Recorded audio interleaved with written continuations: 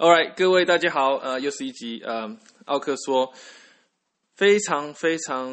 荣幸的邀请 Hank。那澳洲时间是大概不是晚上10点，这时候录的。那Hank 要不要跟我们的听众朋友说声 Hello？Hello， 大家好，我是 Hank， 然后我叫中文名叫陈汉宇，现在在美国 Emory University 读升大4，然后是台湾本土球员。OK， 那你是主修什么？我一开始进去是想要读资工，就是 Computer Science， 然后后来想学那学校教的东西跟我想学的东西有点不太一样，所以现在是 double major in Economics and Film Studies。OK， 那我们讲一下现况。那时候呢，他们要把 student athlete 说 go home， 心里是不是有点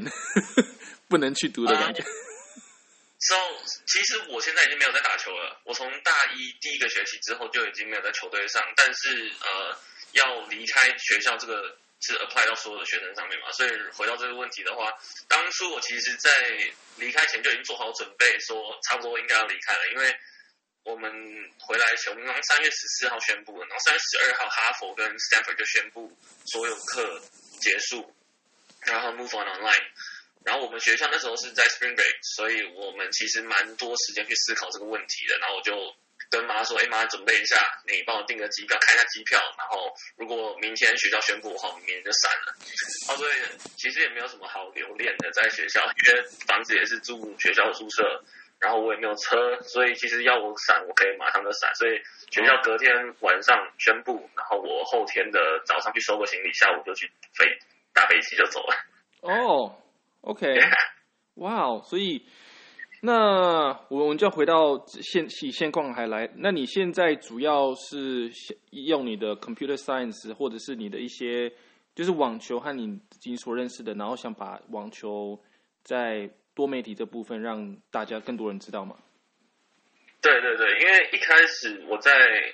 先回到我高中毕业，因为其实我2015年的毕业，但是我2017年才到 Emory。那中间这2年，我原本是想要打职业，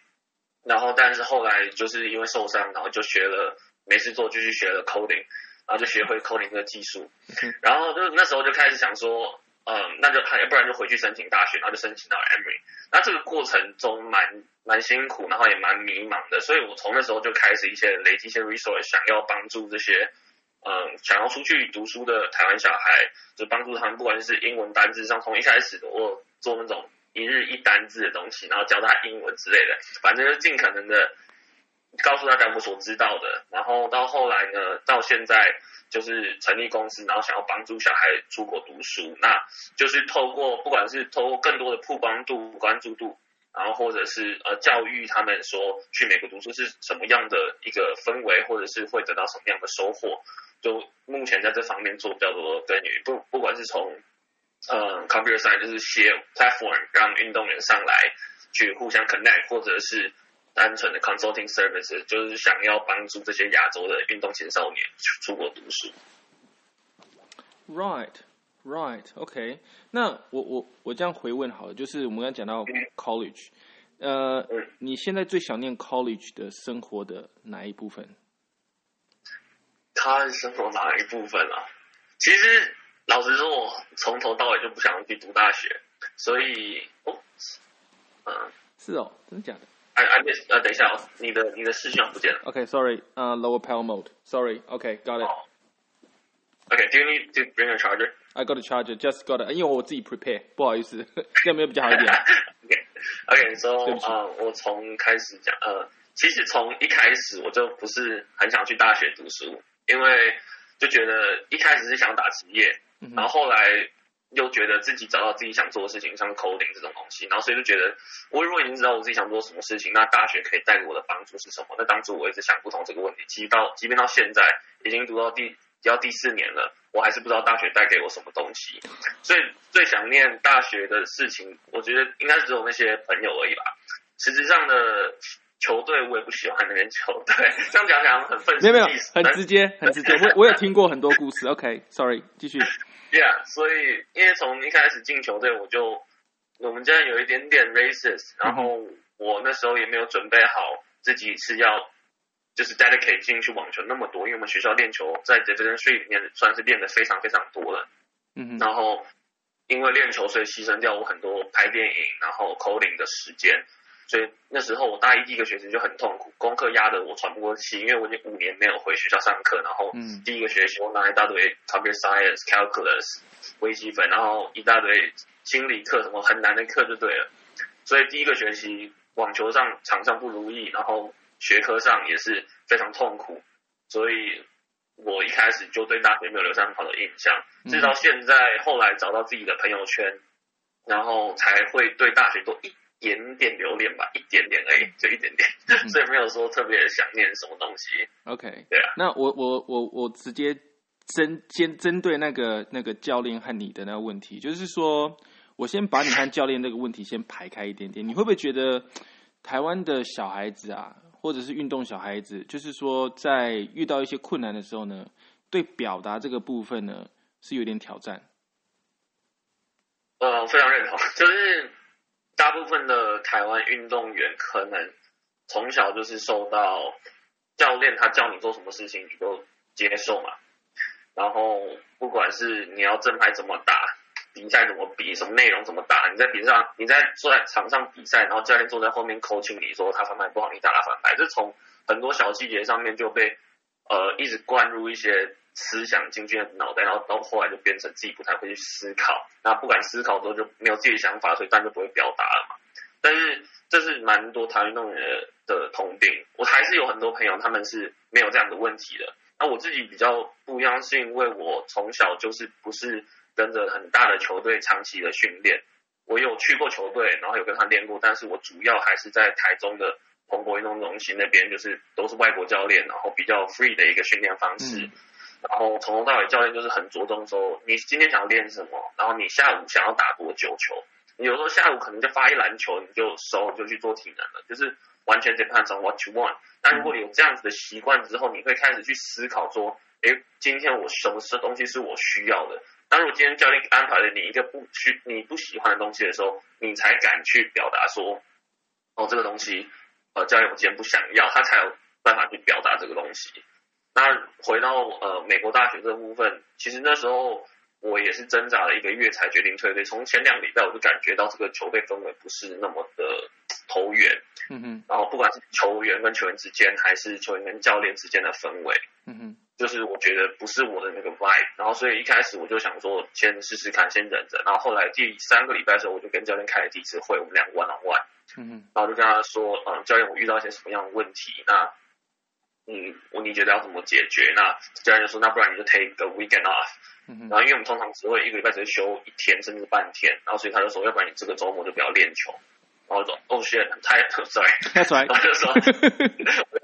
我就说太好了，就是难得有一个 weekend off for myself and for my friends， 所以我就好好的沉淀在那个周末之后，隔天礼拜一才去跟教练重新开会说，我觉得这个东西真的是没有在帮助我，就是在球队上，然后我觉得就是告诉他我的想法，然后他也接受了我的想法，然后就说要不然那就先这样子，如果你之后想再打球的话，我们再来聊聊这样子，然后从那个之后就再也没去过球场了。OK， 那我回到你练球，你说在台中练球的时候，因为台中我记得印象台中，因为我那时候在台中有大概4-5年那边工作嘛，然后我发现台中的那个气候非常非常好，就是尤其是夏天，然后对啊，台湾现在当然是比较热，这里墨尔本你看我可以10度15度晚上，那你如果说你可以给你自己青少年的时候一个建议，你会给自己什么建议？其实我觉得是目标性不够明确，就是小时候就觉得只有短暂性的目标，比如说我今年 ITS 想要排到600名，我明年几月想要排到500名，但是我们有一个全心全意的要去做好这一件事情，因为可能也是自己还可以读点书，所以家人会想要让我回到就是学生生活的样子，所以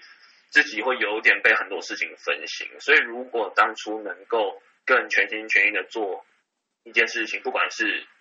升学还是不管是打球，我觉得会帮助我更多。不是说我后悔现在的处境，只是如果当初可以稍微再更清楚自己想要的东西是什么的话，可能可以发展的比现在还要更好，或者更好，但我不知道，就是想要给当初那个自己一个这样的建议。可不可以给一个，比如说一个 example， 像比如说是可能是体能，或者是说你的脚步，或者是说你的在关键点你是怎么处理，有没有这样类似这样的一个 example？ 我觉得应该是说到自己不够知道要怎么赢下比赛，因为比赛中可能会说教练说，我们这个比赛的目标是可能要多 focus 在正拍制胜球这个部分，那我当初就会比较呆板的去 focus 这个东西。那如果是比较清楚自己未来是要成为职业运动员的话，再回过头来看，我们会是不一样的 mindset， 就是说我为了成为职业运动员，所以我这场比赛我必须要发展我的正拍制胜球这类的武器，为了我之后的发展，而不是为了练这个正拍制胜球而去练。它是为了我更大更远的目标去做打算，那就是一个 mindset 上的调整。哦，这个好，这个是青少年应该都要学习的，而且不是在于赢或输球这样子。对，所以你在青少年，你觉得你自己得失心重吗？得失心，我很爱哭，所以应该算得失心非常重。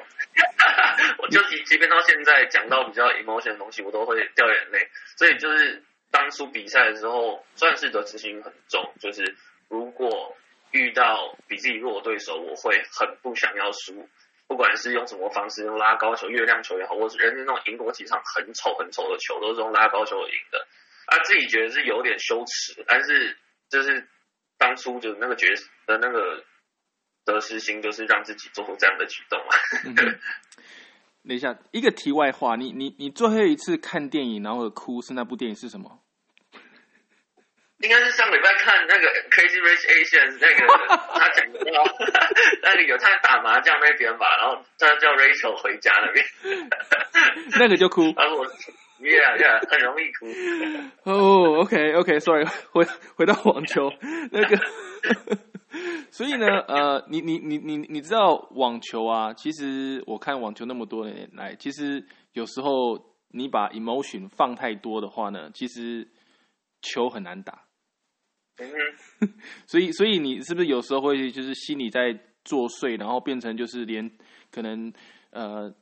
甚至你赢了第一盘之后，然后第二盘可能我刚才讲的就是情绪，然后结果后来正拍连怎么挥都不知道，因为可能就是对手打了一个好球，或者是说自己想太多。我觉得很有可能，只不过我现在都还没有找到办法去克服它，所以我也不确定自己到底有没有问题，但是我觉得非常有可能，因为我在比赛过程中，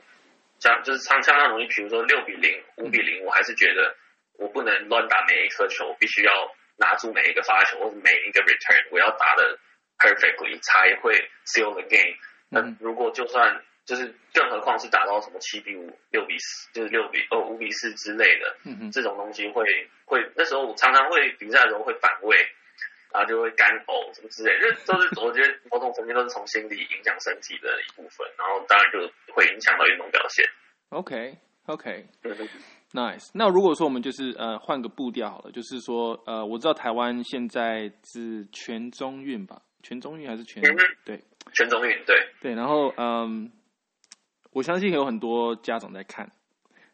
那你要不要给全台湾的网球家长一个建议？一个建议啊，不要帮孩子安排未来的道路，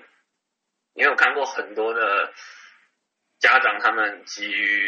不是急于，就是他们想要孩子好，然后所以他们就等于安排了每一个路，然后因为他们知道自己的孩子不错，然后甚至去拿他的孩子去跟其他家人谈条件，然后比如说要 sponsor， 然后要什么，大家如果有在知道今年国3升高1的那个小孩子，大家就知道我在说谁。反正就是这类型的家长会很可能会毁掉自己孩子原本能够得到很多的帮助，然后就是因为这样子利益的关系，然后就被自己妈妈掌控了自己的未来之类的。所以我觉得家长要求孩子，但是不要每一个东西都为他安排好，然后为他去设想好，让孩子有多一点自己的想法跟思考的空间。OK，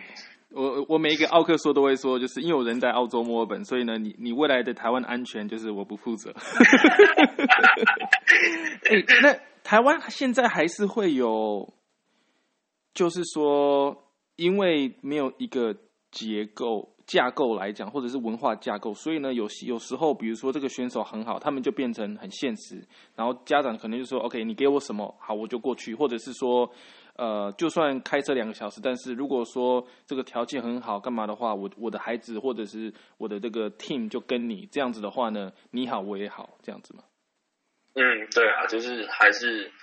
跟以前没有什么太大的区别，就是也像你说的，就是不管过程，就是反正只要人家给的多，然后小孩子就往那边送。有一些家长，不是所有家长，完全不是所有家长，很多家长就是完全不管小孩，那也是 to another extreme，但是那种很为小孩安排的那种家长，就是还是很多，它是一个结构性的损失吧。所以意思是就是往成绩想，不往成长想。Exactly。哇，这个对，这是一个我看了那么多年的，不管在澳洲也好，台湾也好，我觉得这是一个不是很好的循环。因为我最近在想的一个观念，就是说，我觉得呢，某程度来讲不是家长的错，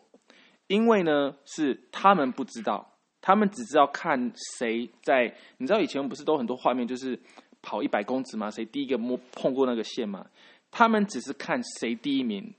他们不会看说教练怎么练，他们只是到最后看有没有拿金牌，有没有，因为而且我就想到以前我们小时候就是常常有一句话就是什么金鳌出国比赛得冠军丢金牌，那个变成就是说你只有得名的人值得被曝光，然后没有的话呢，你就是回家卖便当这样子。所以呢，变成就是说家长呢，他们第一个呢不了解，所以变成只是要成绩。但是如果真的会去了解，或甚至打球，或者是关心这个一切的过程的话，我觉得这些家长都还蛮有理性的。当然，我人在国外，我没有办法说什么，但是我是希望说台湾的家长可以借着这个我们的奥克说，可以去多的去思考，甚至去找你 Hank， 或者是找我，或怎么样，或看这部短片这样子。OK， 那我想回到就是台湾的网球这一块，所以你那时候大概是什么时候觉得自己网球算是打得不错？我一开始小时候是练羽毛球，然后羽毛球我小时候都跟5、6年级的哥哥打，那时候我才1、2年级还是2年级，然后每个都要跟比自己高，就是我只到他的胸部到他腰的那种哥哥打，当然打不赢，所以永远都是一车的人，我爸妈，然后2个教练，然后带着我去到可能台北比赛打一轮就回台中，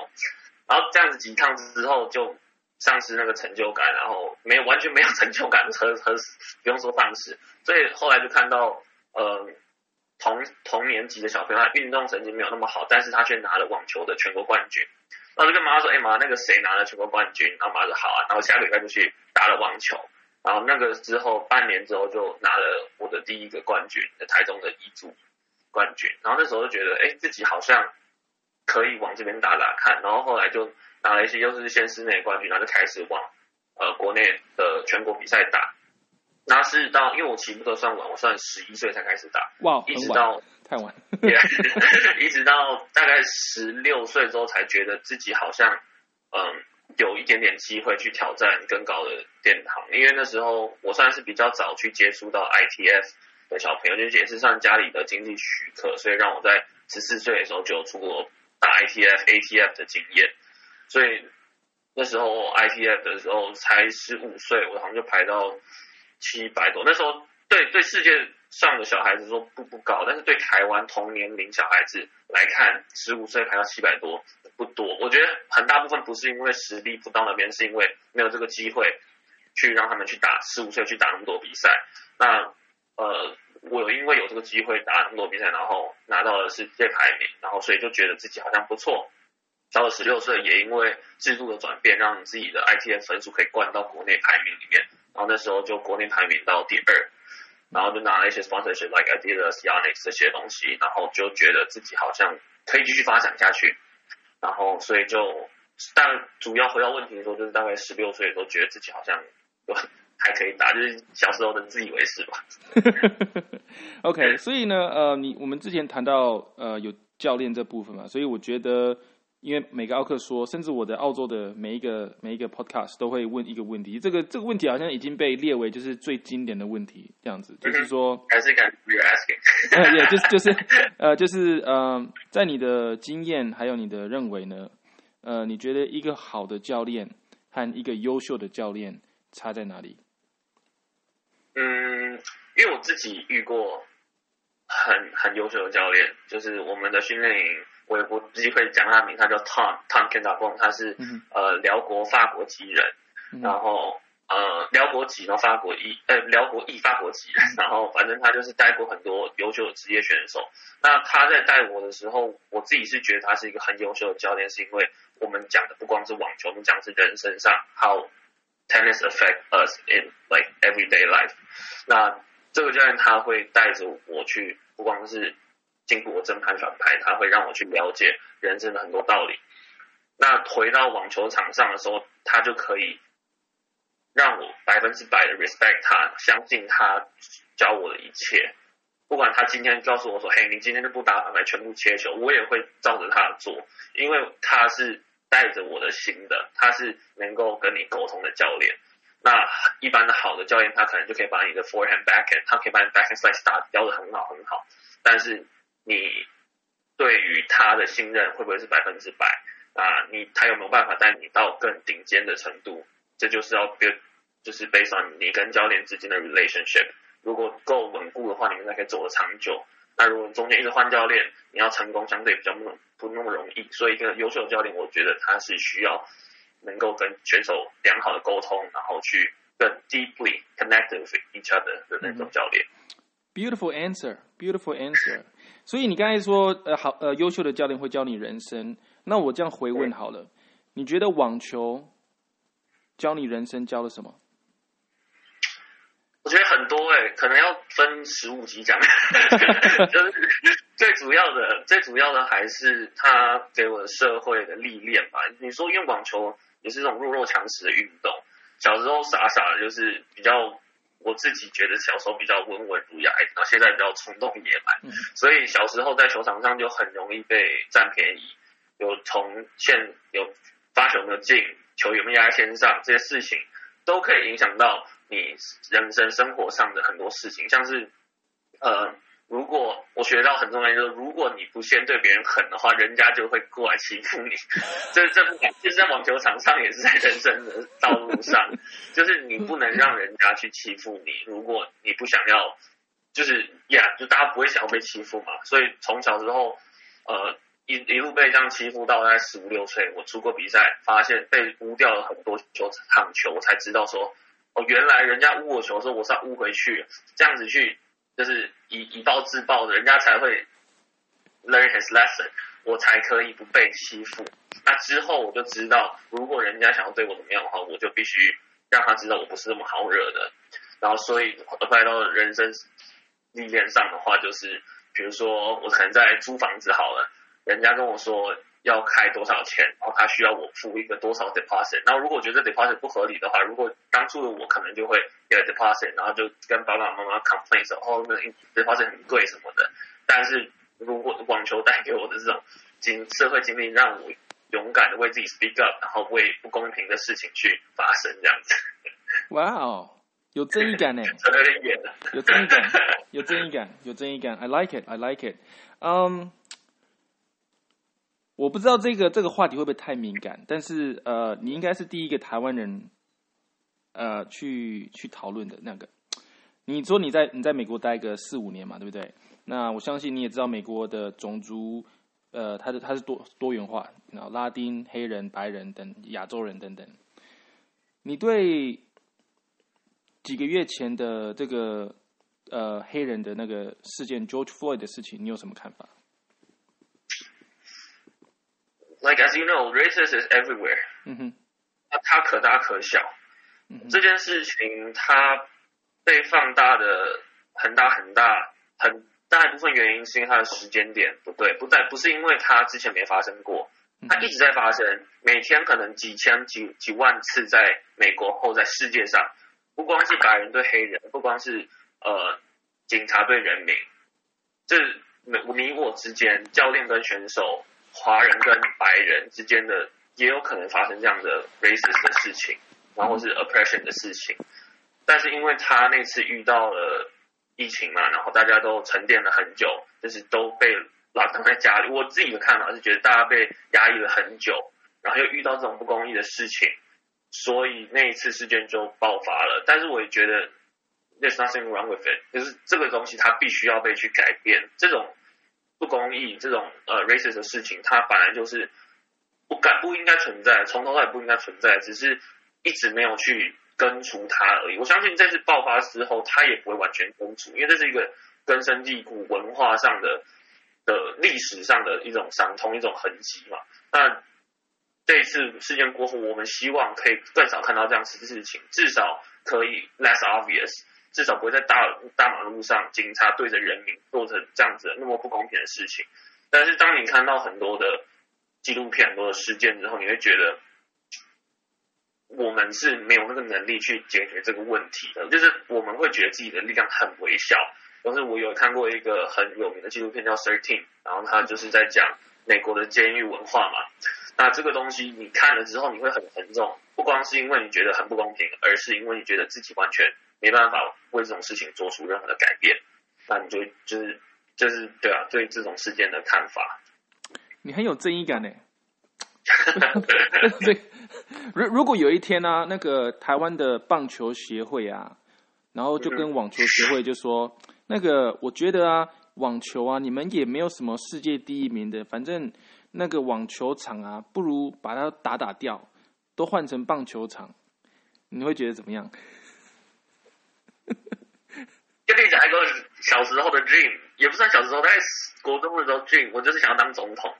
所以如果这种事情发生的话，它会变成我一个更想要去站出来为大家发声的一个东西。所以我 of course 我会为大家站出来，如果我有那个话语权的话，我会愿意为大家发声，然后我也会可能在场上跟那个开挖土机的人打架之类的。但是我就觉得 yeah， 这种事情虽然要根除的要解决的话，不是说你在现场做，你是一个整个system 的一个失误的一个的不正确跟 injustice，所以你就如果要改变这种做法，改变这种现况的话，我必须要有得到话语权。就是现在这个社会很重要，就是你的谁得到话语权，谁就可以带走风向。所以在得到话语权之前，我们就要做好我们自己该做的事情，然后在未来能够尽量的避免这样的事情发生。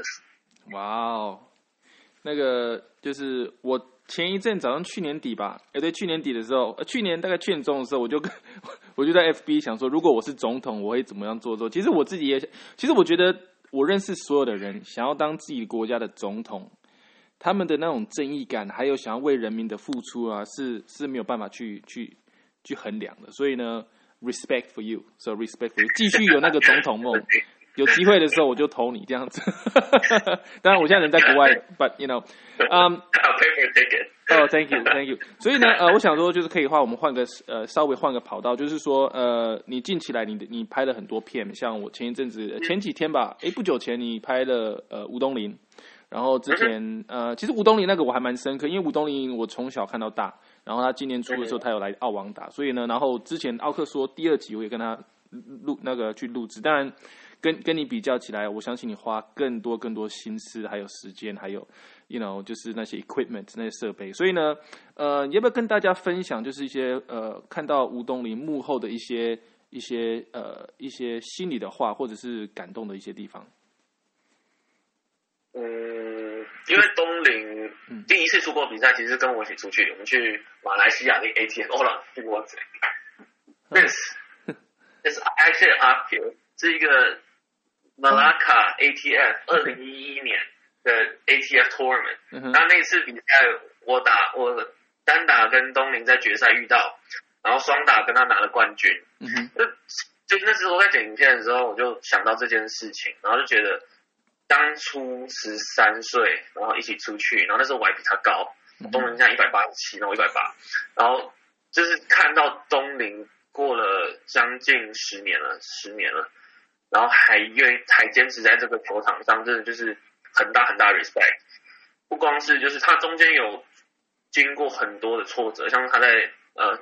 好像有讲到他输给梁宇宏16次还是13次之类的，反正就是输给另外台湾选手我们的朋友，就是他这些挫折都不足以抵挡他，然后他很清楚自己想要走向什么样的方向。我自己就觉得如果当初有东林的这份坚持的话，或许现在我的粉丝群会不一样。那所以因为看到东林这样子坚持的例子，更 confirm 我现在要做什么事情，我应该要更有那份决心。不管我从几岁开始，东林他可能从6岁开始打网球，那我从23岁开始帮这些台湾亚洲的运动青少年去做事情，那我接下来的不管是10年或是甚至30年40年，我的这个 goal 必须要像东林一样那么的坚持，那么的不畏困难的去克服它，这样子。我就觉得东林就是也教给我一些不一样的事情，不是说他就是做什么事情都非常成功，然后或者是他现在就很成功或什么，但是他身上这个特质，然后他目前让我看到的东西是我觉得挺佩服的。他从一个可能完全没有那么完全 fully dedicated to tennis 的人，变成现在他在18岁之后就是非常清楚自己接下来要走的路，然后就是完全100%的投入进去了。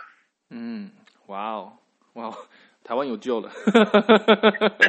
台湾有救了，哇哦！所以呢，那你在这些录片的过程中，你觉得，当然一开始比较困难的地方，不管是技术方面也好，有没有哪些地方想要跟大家分享？就是说，以后有人想要，不管是制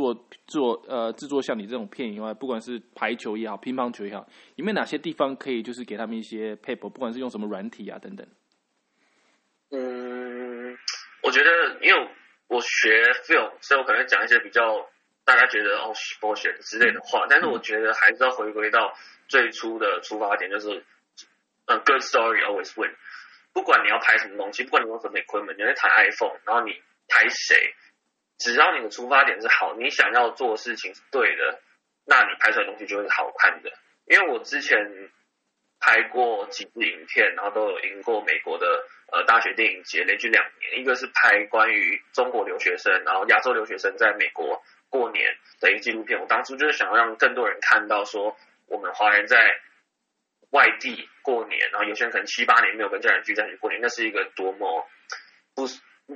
难以形容的一种情感，那种 bond， 然后你被夺走的那种感觉。那时候我就是以这个 topic 去拍，那就获得很多人的喜欢。所以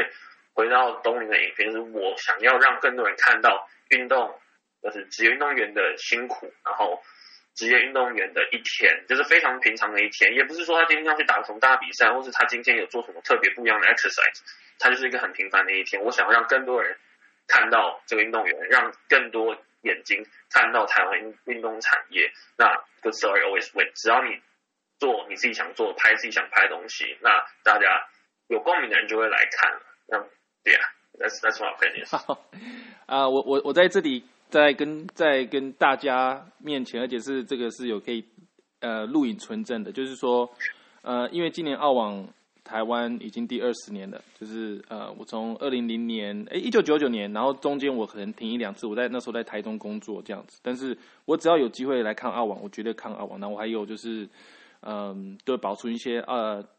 我第一次看是谁，反正就是以前台湾的选手有去比赛，我都会去加油这样子。其实你刚才讲的那一段话，和我当初和甚至现在几乎就是一模一样的一个版本，好像就是你知道你是我小孩子感觉，没有kidding。所以呢，我想要就是公开的，就是邀请你，如果说有这个机会。不管是你要来澳网来看球，或者是想要跟吴东林想要跟他就是跟班当拍片或什么 whatever， 如果说你有机会来到墨尔本看澳网的时候呢，麻烦你告知我绝对会就是好好的招待你这样子。你再讲下去我要哭了。No, don't cry. 没有I don't have it here, but anyway， 我下次拍一个那个台湾。应该说台湾网球界最贵的国旗，所有的台湾的选手去过澳洲墨尔本都有这个国旗，都在那边签名吗？都在这签名，就是从谢淑薇、张永然 ，everything 卢彦勋 ，you know， 只要代表过台湾的，我都有签名这样子，对，所以呢，很荣幸有就是有这个机会这样子，所以呢，就是我们这一路走来，网球这一路走来嘛，就是不是靠一个人的，所以我想说，奥克说呢，想给你一点时间，就是说你想要感谢谁、感恩谁这一路走来的，不管是 sponsor 也好，或者是 anyone and everyone， 这是你的一个小小的工商时间。感谢。当然，除了爸爸妈妈之外，我觉得放在这边讲都不太合适，因为爸爸妈妈对我的影响是非常非常非常大的，就是不管是从小到大为我决定我要做什么事情，然后给我空间去做我想做的事情，然后包括到现在创业，然后给我的支持，然后我觉得 sorry， 就觉得还是不管谢谁都不对，那因为爸妈给的东西跟其他人的是完全无法去比较的。Yeah, that's the only person I want to say. Okay, well, sorry to make you cry. Sorry to make you. 你知道有一个点，我觉得我必须要再去重复，就是你刚才说你爸妈给你的空间，你知道多少个家长或者是我认识的家庭，就是把自己的小孩子当成奖杯，然后当成绩单来去跟其他的家人去炫耀，变成就是说小孩子的思想空间、生活空间越变越小，越变越小。所以我当初看到你在做拍片的时候呢，我想说，其实那我一直以来都会想做的事情，我可以直接跟你讲，我在澳网呢，我拍了很多中文应该叫做毛片吧，就是我一直有拿 GoPro， 然后就是但是我都没有时间去剪接，而且我更没有这个技术，但是我知道说我厉害的地方可能是在某个地方，但是 everything 但是我觉得我对自己剪接或干嘛。还是就是笨手笨脚。我有剪过一些，但是都是简单的，就是东西丢上去，然后他们自己去做一个。所以呢，对，但是澳网的，你喜欢就是做就对了。Exactly， 所以我希望，因为现在我们的澳洲墨尔本呢，就是现在就是封城，还有4个礼拜半，而且呢，题外话就是我们在墨尔本呢，今天礼拜1嘛，对不对？今天礼拜1，今天300多个确诊，前天400多个确诊，然后呢，这礼拜4呢，就3天过后呢，我们墨尔本呢才宣布大家要戴口罩。这个是一个我头脑一个头两个大的一个这个原因。但 anyway， 回到你的这个我又离题了，所以我想要谢谢你的父母，让给你或者是给我们这一代有一个思考空间、生活空间，然后有那个机会去创业。那我自己创业10多年了。那我知道创业是非常非常辛苦的，都是有一句话英文就是说想跟大家分享，就叫 Champions are made in the dark。OK，Champions are made in the dark。而且前1年、前2年，先不要去谈有没有赚钱，就是先谈就是说。当你再去做，然后凌晨1、2点的时候呢，然后你还会说，你还会喜欢再做这个东西吗？如果答案是的话呢 ，just keep going。那我自己现在有工作室，然后也在当防护员，当教练，然后当游泳的教练，然后甚至有自己的 business。所以我觉得我现在很快乐，是因为我当初的那个苦。以回去看已经不是苦，那时候当初就是as you said， 就是你喜欢做的东西你就去做，但是前提是我父母呢也是跟你一样给空间。当然我相信你父母，我不知道，我不认识你父母，但是我相信有时候他们可能那1、2句话或者是说他们的肢体语言或者是反应，他会觉得说你到底在做什么，你知道就是这样，你知道吗？有饭吃吗？你知道 I know what you're saying. You know what I mean? You know what I mean? 但是后来我比如说我当裁判好了，父母说当裁判篮球裁判然后后来我拿到全国冠军的时候，当金牌的裁判的时候呢，他们才说我儿子怎么样。所以呢you gotta do it until我们的因为我觉得亚洲的小孩子，包括我自己在内。我们的山比较陡，也比较高，跟外国的小孩子比起来，外国只要去跑步，哇 ，congratulations 哦，那就是，而且我老婆是外国人，而且她每次看到小孩说哦 great， 然后就是唱一首歌哦 great， 然后好像我们在台湾再唱一遍，唱错再唱一遍，然后，but yeah， 所以我想要谢谢你的父母这样子，所以会有那么开明的去让你做的思考，而且我觉得你的这部片，应该说你每部片嘛，我会好好的就是在我的那个奥克说。大量的宣传，因为我觉得好的东西一定要跟好的人分享，跟更多人分享这样子。对，那我们之前有讨论到，就是说，因为你自己本身也有在做一些访谈嘛，那我想说，我希望我不会哭这样子，我希望就是说借这个时间呢，想说，如果说你有任何问题呢，你就 fire away， 越犀利越好。然后，因为当初你有问一些问题，就是说我为什么做这些东西等等，所以呢，现在呢，你拿主 key， 然后呢，我就听从你的嘛，这样子 ，Hank 大哥。欢迎大家来奥克说，我们今天邀请到Tom来节目上，我是主持人 Hank。OK， Tom， 你要不要跟大家自我介绍一下？跟Hank 的那个听众朋友或观众朋友，大家好，我叫做 Tom， 我现在人在墨尔本，晚上时间10点45分，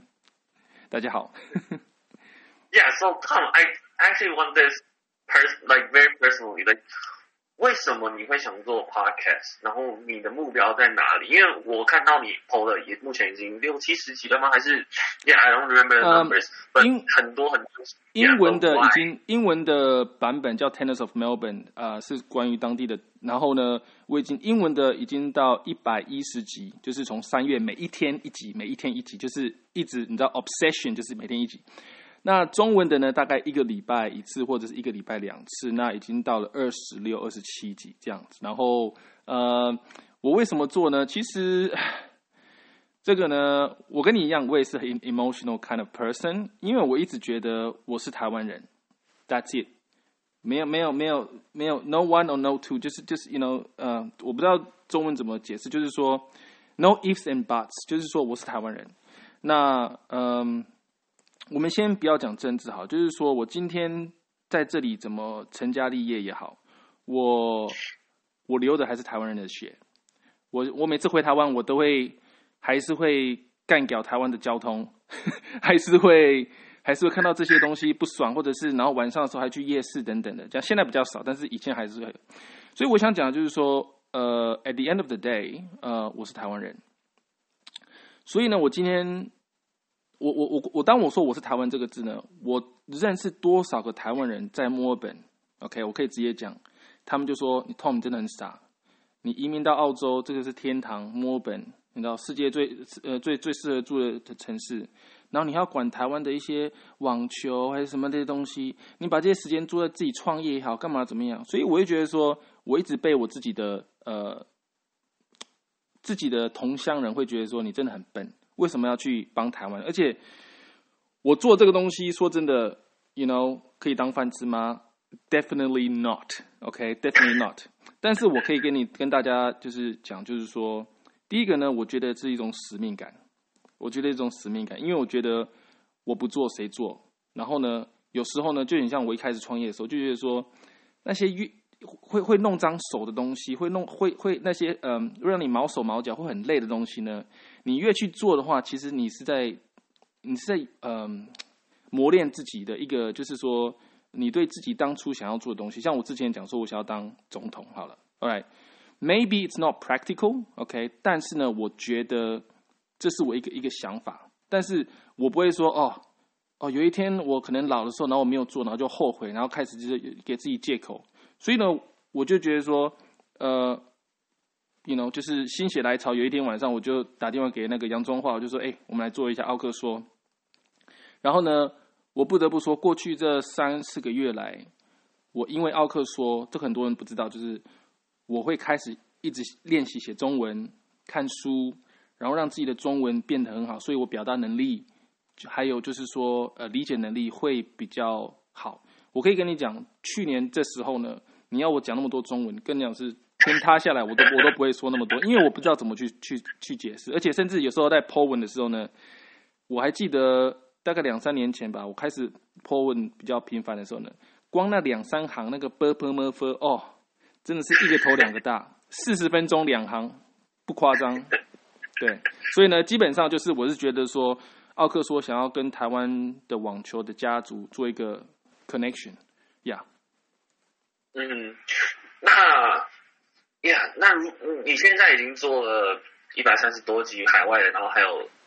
那么多集的就是台湾的部分，那你的目标，你的有没有 set 一个 goal， 或者你的理想在哪里？想要把这个带到哪里去？你这个 you're thinking that's good。我2天前才在我的一个澳洲的一个 podcast， 我才跟他说 ，Tom，what do you like to get out of this？ 我就说我希望有一天我可以做到呢，我可以访谈费德勒 ，OK， 费德勒，因为呢，我现在做的东西，我现在说中文可以，我现在说中文这样子，应该是我的当地的人应该是不会听到，所以我可以就是比较放得开，就是说，我们很多网球的协会的一些很重要的人物开始在注意到我的走向，就是说我会不会去影响当地墨尔本网球的人，因为墨尔本网球的人大概人口差不多，大概有一直打球大概5到7万，很多非常多。所以呢，他们在跟着我的时候呢，或者是说我再去表达，像做一些出一集的时候，比如说他这个教练很有名啊，或怎么样，所以大家要开始会去，不管是酸民也好或怎么样，我开始带动一个 attention， 一个 traffic。那我想讲的是说，如果我今天做100集、200集、1000集，就这么有一天，人家会说费德勒，我想要跟你访谈跟网球很了解的人。然后呢，他的名字叫做 Tom。那忽然我爆出2个点，第一个点就是说 I'm from Taiwan，OK， 我会跟费德勒讲说 I'm from Taiwan。然后第二个呢，我也想费德勒，也不管是他45岁也好，50岁也好，我们做的访谈，他可以看到我的那个我的履历表，就说哇，你过去15年每一天都做1集，哇，你不会累吗？或什么？我是觉得这种被人家尊重的感觉很好。所以呢，有时候我做访谈，我就觉得就是没有那么的顺利，或者是地方卡卡的，或者是节奏不对，但我还是 po 上去，因为我觉得好的坏的让大家知道。但是我想让知道说，这个不是一个 sprint， 不是一个短跑，它是一个马拉松。所以呢，我马拉松不是每一步都是 perfect， 我有时候跌倒扭到，所以我觉得说我让大家知道说我正在为了这个马拉松而去赛跑，而且很多的家长，很多的教练，很多的选手，因为这些对话，他们有些心里的一些纠结，或者是过去的一些不了解的地方，他们会开始有一个凝合的。Tom， 那个谁，我听了那个 Tom 的那个 podcast， 然后结果发现其实我们以前的关系不是我们想象的那么糟，等等。所以呢，这个画面，这些动态开始慢慢的产生，所以我发现到说，我今天在澳洲这一块做的这些 podcast， 开始又带动一些社会责任，包括像我之前讲的那个，我们之前谈的像 George Floyd 的东西，还有甚至讨论到一些，比如说我们甚至有些开始说什么戴口罩是有一些政治因素等等，所以我会把风向带到对的地方，而且不要让大家就是对立，而反而是去做一个和谐这个东西，对。That's great. Thank you. 因为我觉得像你刚刚前面讲的，我们很多理念，然后很多事情是蛮想去达成，蛮想去完成的。那如果你觉得现在你可以得到世界上任何一个人的帮助，然后去帮助你完成你想要做的一个事情，你想要是谁，然后帮你做什么事情？他已经在做了，我老婆。其实你知道吗？我当初没有想说我要录100多集，我当初只是录1集。我先不讲台湾，我讲澳洲的。我录了1集之后呢，我发现他会在后面可能脚的走步声啊，或者是狗叫啊，他就这样，他不觉得这是一回事。我做了5集的时候呢，他要开始算说这个是能不能吃饭。做了10集、15集的时候，他开始慢慢说Tom， 你看，因为你，然后我不能说话什么的。直到有一天，也是一个也是一个因缘的关系，然后呢，我一个蛮大咖的一个网球人士，他算是我也不知道怎么，反正蛮大咖，他是想要借着我平台帮他做一个宣传，所以我就跟他做宣传之后呢，我的名声就开始有响了一下，所以呢，我到现在呢，我只要做一个 podcast， 我英文讲 conversation 就是 convo， 我老婆她就是知道说会空出空间，然后呢，她甚至像比如说她明天要上班嘛，所以她就睡觉之前她说，Tom，best of luck with your conversation with the Taiwanese player。所以呢，我觉得有时候最好的资源就在旁边，真的最好的资源在旁边。我觉得我不需要一些台湾的什么谁谁谁，或者是澳洲的谁谁谁来帮我，就是特地来幕后给我一把。其实这个，我个人觉得不是太实际啦。我觉得我周遭的，像我老婆，她明天的一早上，她就说：“Tom， 那个你的台湾的那个。”奥克说可不可以给我？所以他有时候上课的时候呢，就是上班的时候开车30分钟嘛，他就会听我说话，说中文，他就觉得哇 ，Tom 你会说中文呢，这样子。对，然后他因为而且有时候像我前几集像比如说跟 Joseph 或者是其他有些选手，我们都讲英文，所以我老婆就可以听到我中文带英文的一些节奏，说话不一样。所以呢，我觉得真的回答你的问题，就是其实最帮助我的人不是超人，不是什么谁谁谁很有名的艺人。那其实我老婆她是 the best， 因为她知道说，Tom 你的手机有没有充电，或者是怎么样，她就关心我。现在已经破了100集之后呢 ，Yeah， 所以我现在就是说应该说两边啦，台湾的和澳洲的，其实我都觉得说，Yeah， 其实就是那个心啦，因为已经变成一个习惯，所以呢，他也就是会让我去就像你的家人，就是给我空间这样子。感觉出来你也是一个非常 family oriented 的人，就是你现在有小孩了吗？目前还没有。我们现在就是享受自己的生活的自由，因为简单来讲，其实像我老婆她是幼保科，她就带小孩子，那我自己也本身喜欢小孩，那我们觉得说，我们都会自己问说，我们自己时间对不对？然后还有就是说，就觉得说，我们看过很多朋友啊，就是可能不管是太早结婚啊，或者是行为不是那么检点，然后又当家人，我就觉得说，这个对社会是一种浪费，因为到时候社会要去弥补你们这些不好的习惯，这样，所以我们都会觉得说，我会觉得说，我们以后身为当的不管是一个小孩子的父母也好，或者是5个小孩子父母也好，我们要先对这个社会做负责任，然后再就是以身作则的带给自己的小孩做给小孩子看，然后甚至我老婆说，如果说我们到3个小孩4个小孩 I don't know how many， 但是我们一定要可以的话，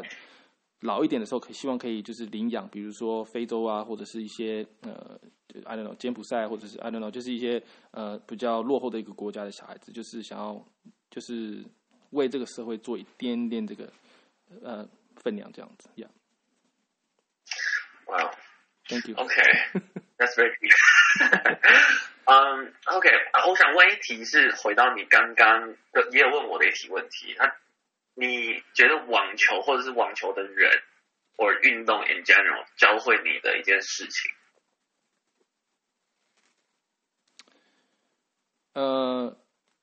其实我觉得网球，我那时候17岁的时候受伤，是因为我那时候就是对网球很讨厌，就是说我那时候以前喜欢网球，我觉得有部分是因为家人给我说，我老爸说什么张德培啊什么的，然后我就是打球，然后后来一直爱，变成后来发现我的身体不听我的话，后来我受伤，所以我很讨厌这个运动，直到费德勒一进来，发现网球又很好看。那回到我自己受伤的时候，大概我还记得17岁的时候呢，我就觉得说，我给大家2个事情好了。第一个呢，不要 impress other people， 不要去中文怎么讲，就是说，帮我接一下话，我词穷，就是人家的就得到人家的正认同。不要因为我那时候我记得。我讲仔细一点，就是我那时候呢，我的肩膀已经很受伤了，然后我打到前4强，可是呢，我的教练呢，他们就觉得说，Tom，你下一场你可以的，可是他们连我的伤势他们都不知道。但是后来我就是真的去做的时候，发现后来我的韧带真的全都断了。然后呢，我又发现说，其实我现在回想真的不值得。我现在连只要发球发一发，我觉得肩膀就开始酸，因为那个韧带 hold 不住，所以我必须要一直做一些长期的复健，做了20几年了。所以呢，我觉得说第一个不要 impress other people， 而且输赢真的是那个得失心，像我们之前讨论，就是真的是不重要。你输了这一场，可是你赢了自己的身体的全世界。如果说我那一场，我还记得那一场，如果没有打的话，我现在还搞不好就是还可以拉球拉个40分钟、50分钟，甚至东林2020年来的时候，我甚至可以当他的 hitting partner no problem。这是 it's a promise， 因为那时候我觉得我的底子算是不错，所以我觉得这是 number one， don't impress others。然后第二个呢，我觉得网球真的会教你就是一个mental game， 那个 mental game 就是说像我从说话，还有就是观察人的，不管是 body language 的时候呢，我会慢慢发现到说他的 mentally 他在想什么。所以我常常觉得说很厉害的选手，你看那些 top players， 不管是费德勒或者是 Serena 或者是啥，他们在最关键的时候呢，他们是最 calm 的。他们在最关键是最 calm， 也就是说他们最稳定，因为他们知道说这个时候呢，需要你身体呢控制自己的呼吸，控制自己的心理的下一球，你的 clarity， 你的解析度，你的那个清楚的，你下一球要怎么样去做。所以呢，我是觉得说网球告诉我，就是在最关键的时候呢，你在做什么？因为如果说英文有一句话就是说 ，You are who you are under pressure。You are who you are under pressure， 就这样子。所以呢，我觉得这个原理，这个原则，应该说原则，一直跟我都一直去息息相关的这样子。包括创业，包括感情、家庭，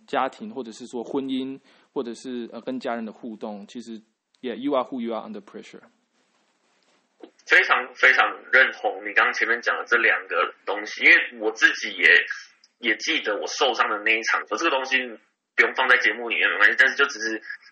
想告诉你说，我真的得到你的共鸣，然后知道你在说什么事情。因为我那时候打完那场球，我那时候在准备打 Pro 嘛，所以需要一些 National Ranking 才可以报名到 Futures 的 Qualify。因为那时候会看，如果你完全没有 ITF 积分，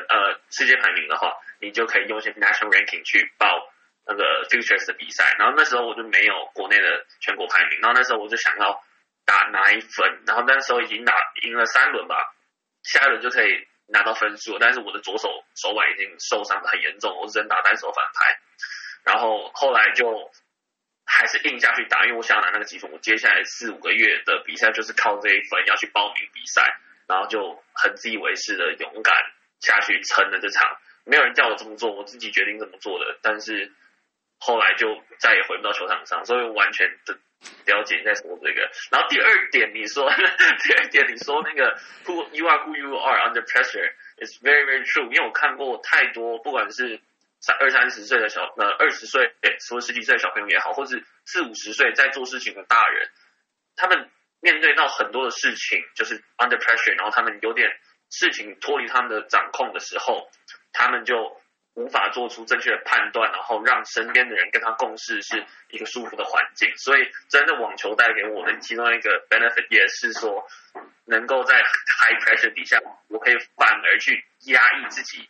的那个情绪，然后去做自己该做的事情。just like like I totally got it love it 然后我觉得我还有一个问题想要问你，就是说你如果再年轻一回，你还会想要成为职业选手吗？答案是不会。我可以跟你直接讲不会，因为我觉得我知道，其实我很小就知道我自己的网球可以到什么境界。我唯一后悔的就是像我之前讲的 I try to impress other people， 所以我变成自己让自己受伤。我一直很喜欢，我记得我很小的时候，我还记得我老爸周末的时候带我和我兄弟我们出去打球，然后呢，我觉得我最喜欢网球的就是因为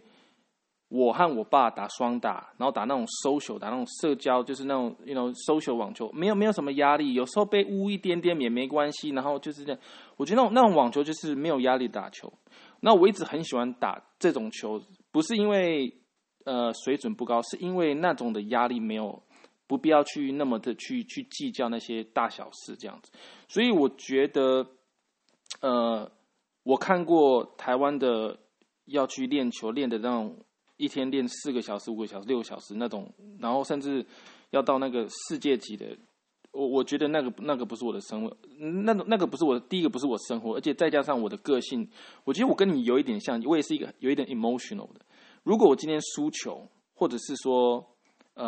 对手打得太好，我会觉得说我会把它一直去那画面一直重复，然后变成会给自己很多一些不必要的一些杂念，变成我失去信心。所以呢，我打球是需要信心的。我打球是要去跟我打那些比我烂一点点的，我每天就跟他们，比如说我排名第10，我喜欢跟打第15名的打在一起这样子，而且我不想要跟第1名打，跟第1名打到就我会退休这样子。所以呢，如果我要回到我年轻的时候呢，我觉得我把底子练好，然后呢，可能教个球，然后体能，然后甚至做其他运动，因为本身我是游泳教练嘛，然后我在篮球界也有打篮球，然后跑田径，然后现在是当足球的体能训练师。对，所以呢，我觉得我一直以来就喜欢多元化，我没有办法，我已经很清楚，我没有办法走职业，我唯一还是讲一下后悔，就是我的右肩膀。OK， 我只有准备这4个问题，你有什么想要再share，然后想要让大家知道的吗？对，我觉得其实我很想谢谢你，就是其实我觉得我们做的东西。我可以直接说，在台湾不会有很多人看，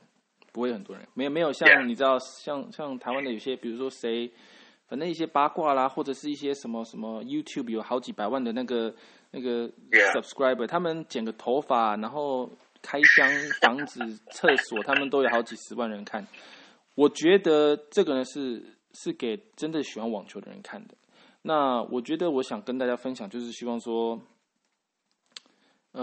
我每次回台湾的时候呢，我希望可以网球的可以就更好一点点就好了。可能就是不用家长来跟我说一些教练的八卦，或者是甚至选手会，其实说真的，选手会跟我说一些教练说一些他没有办法接受的东西，或者是给他压力，或者是一些体罚，或者是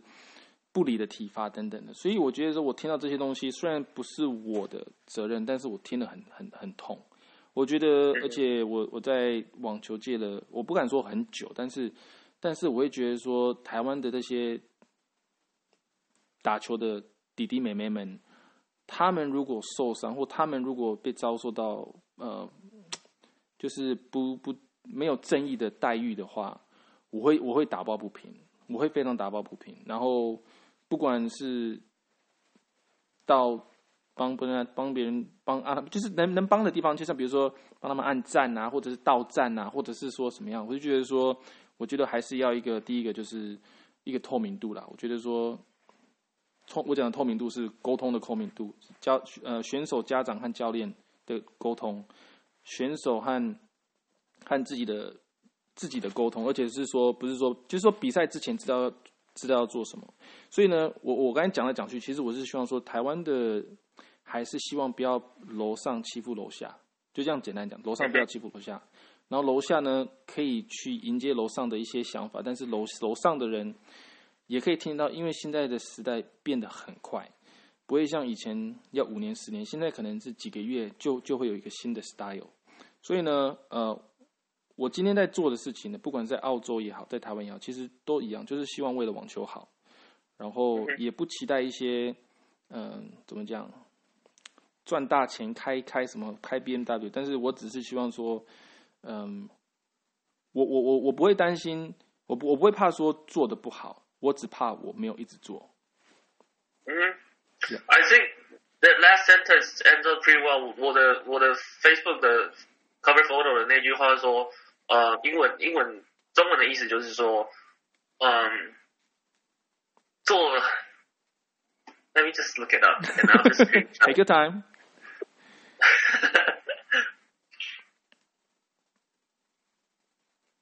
Okay, let me see.